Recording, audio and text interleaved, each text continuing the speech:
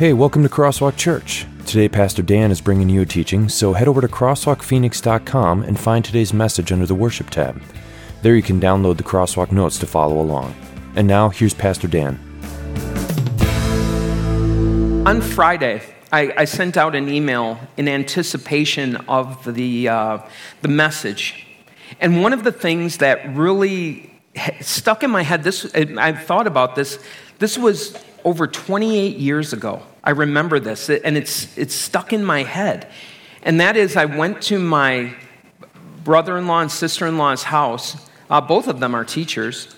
And on the refrigerator, right next to where you pull the handle, there was a magnet that had 101 ways to encourage a child. And I'm like, there's 101 ways, 100 ways to encourage a child? And then I started looking at it, and it was all of these things from you're special, great job, all of the things that a teacher can say, you're really growing up, well done, you're smart, you're kind, all these different things that a teacher could say in the midst of their day to encourage their children. And it really stuck with me because what I realized is I can have a little bit of a negative attitude occasionally. And that it's easier for me to come up with 100 ways to tear you down. That I could those come off my tongue like that when I'm frustrated. Just in the middle of the day when I'm going and someone's not doing what I want them to, those words are so quick to come out of my mouth.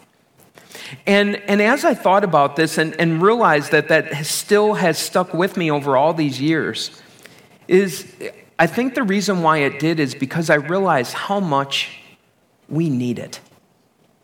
That in the midst of a day, I'm just speaking from personal experience, I'm guessing you're similar, I don't need people to necessarily point out all the wrong I'm doing. I have like a handle on that. And in the midst of a day, probably what I need as much as anything is encouragement.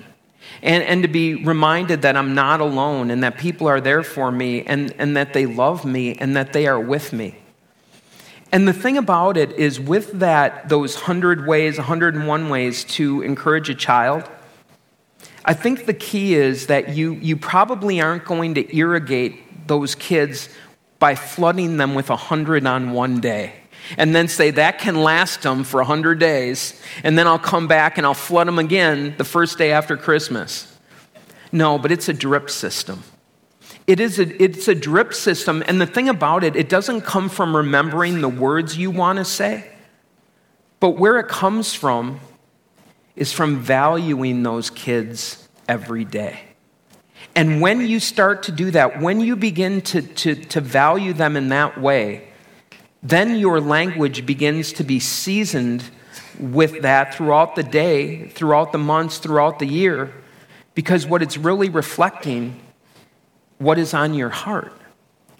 And so today, as we go into this, I'll just come out and say it to start, is that when you read God's word, when you go through devotions, I'm going to encourage you to look at all of the ways that when the Bible speaks, when God speaks in his word, that he points to how much he values you. Because it's there. It is there in every book of the Bible. It is there. I would challenge you to go look in just about every chapter of the Bible that you are going to find just seasoned in there things about God's love for you, God's love for his children. And you'll find it, especially in Jesus Christ. That when you look at the one thing the Bible goes back to again and again and again is the price God was willing to pay for you in his son, Jesus Christ. And so when we look to the cross is this reminder of God's great love for us. Every time you are told that you are forgiven or that Christ has won forgiveness for you, it's another way that God says, I value you so much. And my encouragement for you today, first of all, is don't miss it. Don't miss all of the different ways that the Lord speaks about it, because as you begin to see it, what he does is he begins to cultivate in you not only this understanding that you are valued, but all of God's children are valued, and all people are valued, whether they know him yet or not. And it begins to change the way not only that you see your relationship with God and it is strengthened, but also it's going to change your relationship with others. And so we're going to go into Mark chapter 10, beginning with the 13th verse. This is the same lesson that Phil was referencing with the kids. It's a very short lesson. Jesus is there one day. He's teaching. People are bringing their children to see him. The disciples are like, you know what? Jesus doesn't want to be bothered by kids, and so don't bring them here. And Jesus is upset about it. He's like, what are you doing? No, let them come to me. The kingdom of God belongs to such as these. That he points, as Phil talked about, to their trusting relationship with parents, and we'll get to that. And he's trying to say that there are times when that relationship, a child's relationship and trust to the parent, is the type of relationship you need to have in relationship to me. Again, we'll look at that in a few minutes. And then finally, where it ends is with Jesus blessing them, valuing them, giving them what they need, everything that they need, which is what he does for us as well. So we begin. Mark chapter 10, beginning with verse 13. People were bringing little children to Jesus for him to place his hands on them for a blessing, and the disciples rebuked them. And so as we look at this, before you're too hard on the disciples, I think a part of us can understand what was going on. Even in our society today, that, I don't know, if you've ever been in Walmart, you know that children sometimes can be a little unruly. And they can take over a store. Definitely take over the checkout lane that I'm in. And in the midst of that, you can understand, well, okay, we don't want Jesus to have to necessarily deal with this, that we don't need little kids jumping on his lap and pulling his beard and pulling his hair, and you know what it's like because they're kids, right? And we understand that sometimes we just want to put them off to the side where they can be, oh my goodness, seen and not heard. Yeah. Yep. I was told that as a child, so I know what that's all about. But this is the fill-in, and this is the truth. And that is, no one has the right to deny access to Jesus for any reason. No one has the right to deny access to Jesus for any reason. And so when Stephen was talking about up here, he was talking about this can be church. To say that, you know what, that you have to be careful that when people would come to church, that you don't say, hey, this is not a place where you belong, you shouldn't be here. That was a recurring theme throughout Jesus' ministry. Whenever individuals came, and I think the reason why is they knew each other very well. That these would be people who grew up in communities that were so tight-knit that you knew everyone's business. Think about this, no cars, so everyone that you would probably run into lived within a mile or two of you. And so you began to make judgments on the type of people they were. And there are certain people who are church people and certain people who are not church people. The good news is, I believe at Crosswalk, it's part of our culture that everyone is welcome here. I think, as a rule, we do a good job at that, letting Levine know we love all of you. We love all of Levine, and we want the people to come, all of them. But look at the first question I have there. Who is someone that I don't think deserves Christ's love or forgiveness? And again, now this is different. This is I'm not saying they can't come to church. I'm just saying they can't sit by me at church. Or what this might look like is, this is someone, have you ever been in this situation where you have withheld love, forgiveness, or even words from someone? Where you're like, you know what? I'm done. You are getting the silent treatment. And what happens in the midst of that is that we have made a decision. Maybe we won't go so far as to say, you're not welcome in Christ's presence, but you're not welcome in mine. And the forgiveness, I'm not saying Jesus doesn't forgive you. I'm just saying I haven't. And as we do that, what we begin to see, why it's so important to say no one has the right to deny access to Jesus for any reason, is because when we have an attitude like that, we forget who we are. We forget that we come to Jesus on our knees as beggars. That when we come to Jesus, when we confess our sin to him, and when we really dig down deep into that, what it means to be sinful. And I don't think this happens, I'm just going to say for me, it doesn't happen every Sunday. Every Sunday I confess my sin, but I don't know if I'm necessarily invested emotionally in that confession. Yeah, I'm sinful, I deserve God's punishment, but Jesus has forgiven me. And so sometimes I go through that where it's maybe a surface level. But then there are other times, pray that they are not that many, where I come to the full realization of what I'm capable of as a sinner. And what the sins that go deep inside of me that emotionally now I'm beginning to understand maybe the truth of what it means to be sinful. And it's so important for us to go there. It is so important as we go through that sin and we understand the guilt and the weight of sin to go there personally so that we begin to understand exactly what Christ has done for us. That we realize even in the midst of times when we do not value ourselves, that especially at those times is when Christ comes and says, you are valued and you are loved and you are forgiven. It's important not only because of our relationship with him, but it's also important because of this attitude towards others and the forgiveness we offer. Because at some point, if you are withholding the love of Christ, that you are withholding an invitation, in essence, you might not say it out loud because you know better. But you're saying, in essence, I'm better than they are. I'm more worthy. I am more deserving of this than they are. And you're not. And I'm not. We stand before God together, as I've said this, in the sinking ship of the Titanic of sin. It's important to start there because then you realize that all the value that you have in God's eyes comes from him and not from you.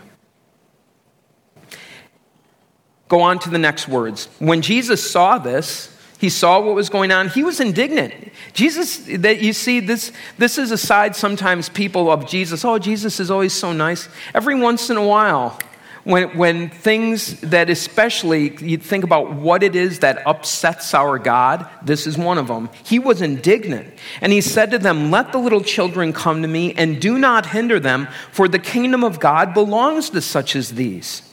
And again, he's going to explain that a little bit more about this trust relationship that children exhibit with their parents and the trust relationship that we as children have with the Lord, who is our parent, who is our Father. But then another verse I grabbed, this was from Matthew, so this isn't in that section, but what it shows the same truth. When he says, if anyone causes one of these little ones who believe in me to stumble, it would be better for them to have a large millstone hung around their neck and to be drowned in the depths of the sea. Yeah. Pretty graphic. That as you look at this, what Jesus is saying is pretty clear. Don't mess with them.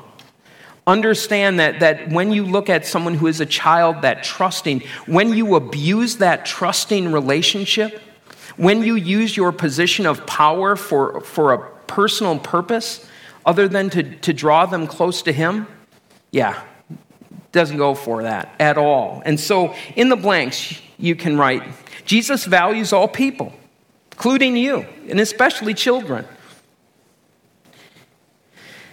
He wants parents to bring kids to him. He brings children into a faith relationship. And he threatens those who mess with kids, and especially spiritually.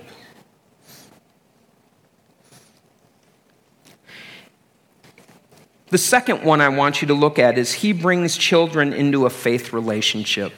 And that is so important. It's so important, especially as parents, because you need to understand and identify yourself as the person who's probably going to be leading your children in that direction.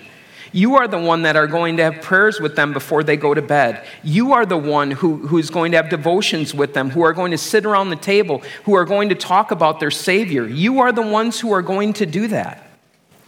And again, I would say that for probably every person here today, that you would say, I would never keep my children away from Jesus. I would never do that. That's why I brought them here today. But I would argue maybe the ways that we keep our children from Jesus are a little more sinister. They're not a conscious effort to keep them away. It's more of an unconscious effort to not do it. That it's not saying, I'm not going to bring my children to Jesus, but it's a failure to plan to do it. That you don't look at this and take this responsibility seriously and say, how is it that I'm going to culture and cultivate a relationship with Christ in their hearts, but even more than in our family? What are we going to do to have that type of culture where Christ is part of what we do every day? Now, as you think about that, we get to the next words when Jesus says, truly I tell you, anyone who will not receive the kingdom of God like a little child will never enter it. And what he does, once again, first of all, we're all put on a level playing field of sin, but now we're also put on this level playing field as well of faith. And so, as we look at what it is that children model that we want to embrace, let's write a few of them down. A child's heart is a model for us to follow. It is humble. It is teachable. It is trusting. It is dependent. And it wants its parents.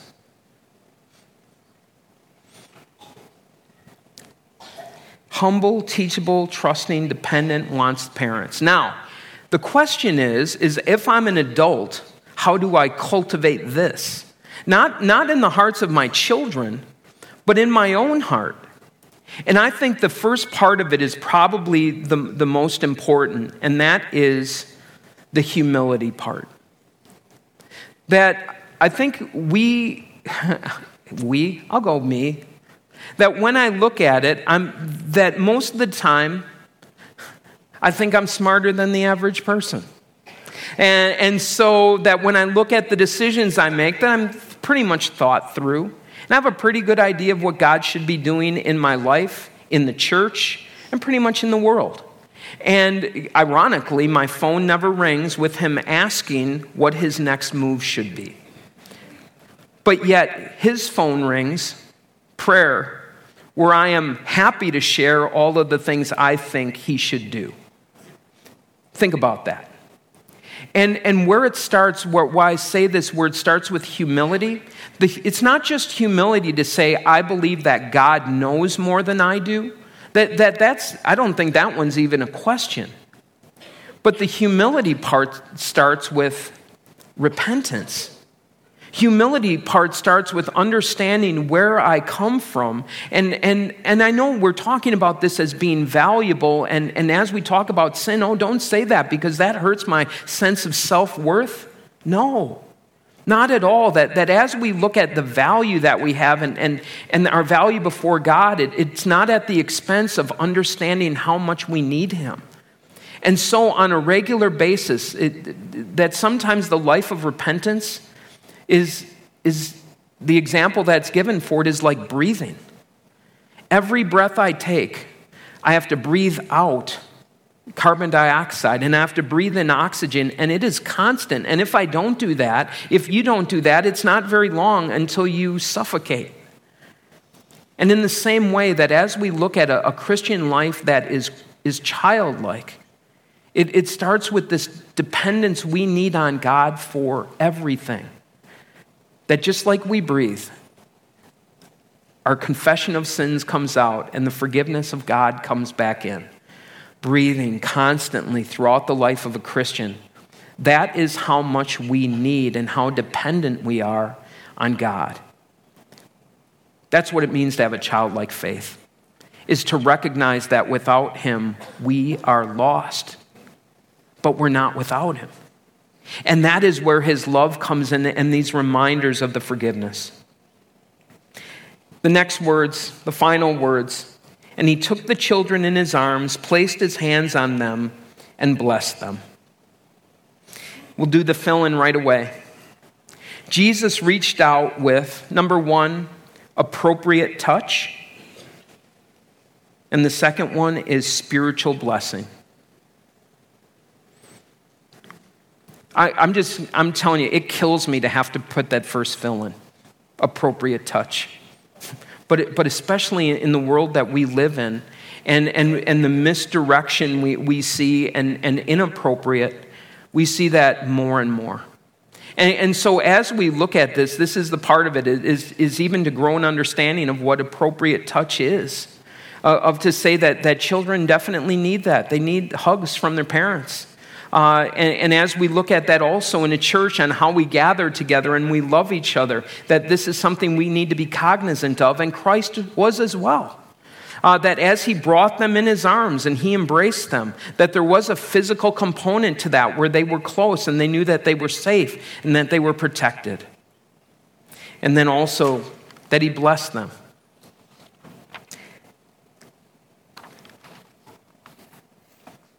I thought about this, and I was thinking about Jesus bringing them in his arms and blessing them, Jesus bringing them in his arms and valuing them, and what he does for you as well. In your sheet, you will see that there are the impact group questions are there. This is not on your impact group questions, but it might be an exercise for if you're an impact group leader or you're someone who's in an impact group. Or just you want to do it individually. I started doing this. And what I thought about it was this, is what are 100 ways that you can show value to a brother and sister in Christ? What are 100 ways that either the Bible uses or you use or a mixture of those that remind you of how valuable you are and how loved you are? I already said one way that you can start to make the list is with Bible passages. How great is the love the Father has lavished on us that we should be called children of God. And that is what we are. Valued. You are valued. You are brought into the family. How many times from this stage, in how many different ways have I told you that Jesus loves you? That your identity is as his child bought with the blood of Jesus Christ. I started making a list, and then I thought, I'm going to read them all, and I am going to irrigate you with flood irrigation today, giving you 100 different ways that you can do it. But what I realize is God's drip system is much better. And so my encouragement for you is to, first of all, start to write these down. Start to do it in 100 ways that I can value my spouse. 100 ways that I can value my children. 100 ways that I can value my brothers and sisters at Christ who I get to go to growth group with, who I get to serve with, who I get to worship with on a regular basis. All of us need to be valued. All of us need to be embraced. And all of us need the blessing that our God gives us in Jesus Christ. It's my prayer for you that you will start to do this. And that's why the final one is, who is someone I value that I can bless with an invitation to see Jesus? This is in your impact group questions. This week, it's a challenge. And my challenge for you is to come up with 5 people. 5. That's it. 5. 5 people in your life who either don't go to church or don't know who Jesus is. Think of individuals who are going through times of tension or transition or trouble, people you know who are hurting. And the first part of this is not to invite them to church. It's to value them and to encourage them, because I am telling you that as you begin to do that, as you begin to see them in the same way that God sees them and in the same way that He values them, what changes is not just the words that you say, but the heart with which you look at them. You begin to see them through God's eyes of how truly valuable they are and what they need, that relationship restored with Jesus Christ. Let the little children come to me, for the kingdom of God belongs to such as these. Let all the people come to Jesus. They are valued by Him. You are valued by Him. Never forget that. Let's pray. Dear Lord God, we thank you for the blessing that you give us to be called your child. Help us as we read through your word to find those little nuggets, because they are there everywhere. As we think about that, about how you love the world, that you gave Jesus, that we wouldn't perish but have eternal life. There are verses like that all over the place. And what happens sometimes, Lord, is we just gloss over them. We take it for granted of how truly valued we are and the implications of your forgiveness and love for us. Lord, as we embrace that, your promises, and embrace the value you have for us, help us also to show value to others. I think today especially of the Crosswalk kids that are with us today. Lord, please move the hearts of people in this room to serve over at Crosswalk Kids, to show the kids in our congregation how much we value them, and to share the blessing and the good news of Jesus with them as well. And finally, Lord, as we go through our lives, just help us to open our eyes. Open our eyes to the people that are already there, that are already in front of us, and make us instruments to show them their great value in your eyes. And it's in Jesus' name we pray. Amen. So, before we close, if you would like more information about Crosswalk or to listen to other messages, head over to crosswalkphoenix.com or come and see us. Services are held at Cesar Chavez High School at 41st Avenue and Baseline on Sundays at 9 and 11 a.m. Visit our website for directions. And now some closing thoughts from Pastor Dan. If I haven't told you guys lately, I love you guys. I really do. This is my favorite time of the week, is to be able to get together, gather together around our common Father who loves us so much. And probably close behind second place is group time. So Bible study throughout the week when I get to see you again. So my prayer for you is you begin to continue to value each other. Welcome these times to get together, encourage each other with the wonderful news of Jesus Christ. And as you go with his blessing. The Lord bless you and keep you. The Lord make his face shine on you and be gracious to you. The Lord look on you with favor and give you his peace. Amen. Have a great day.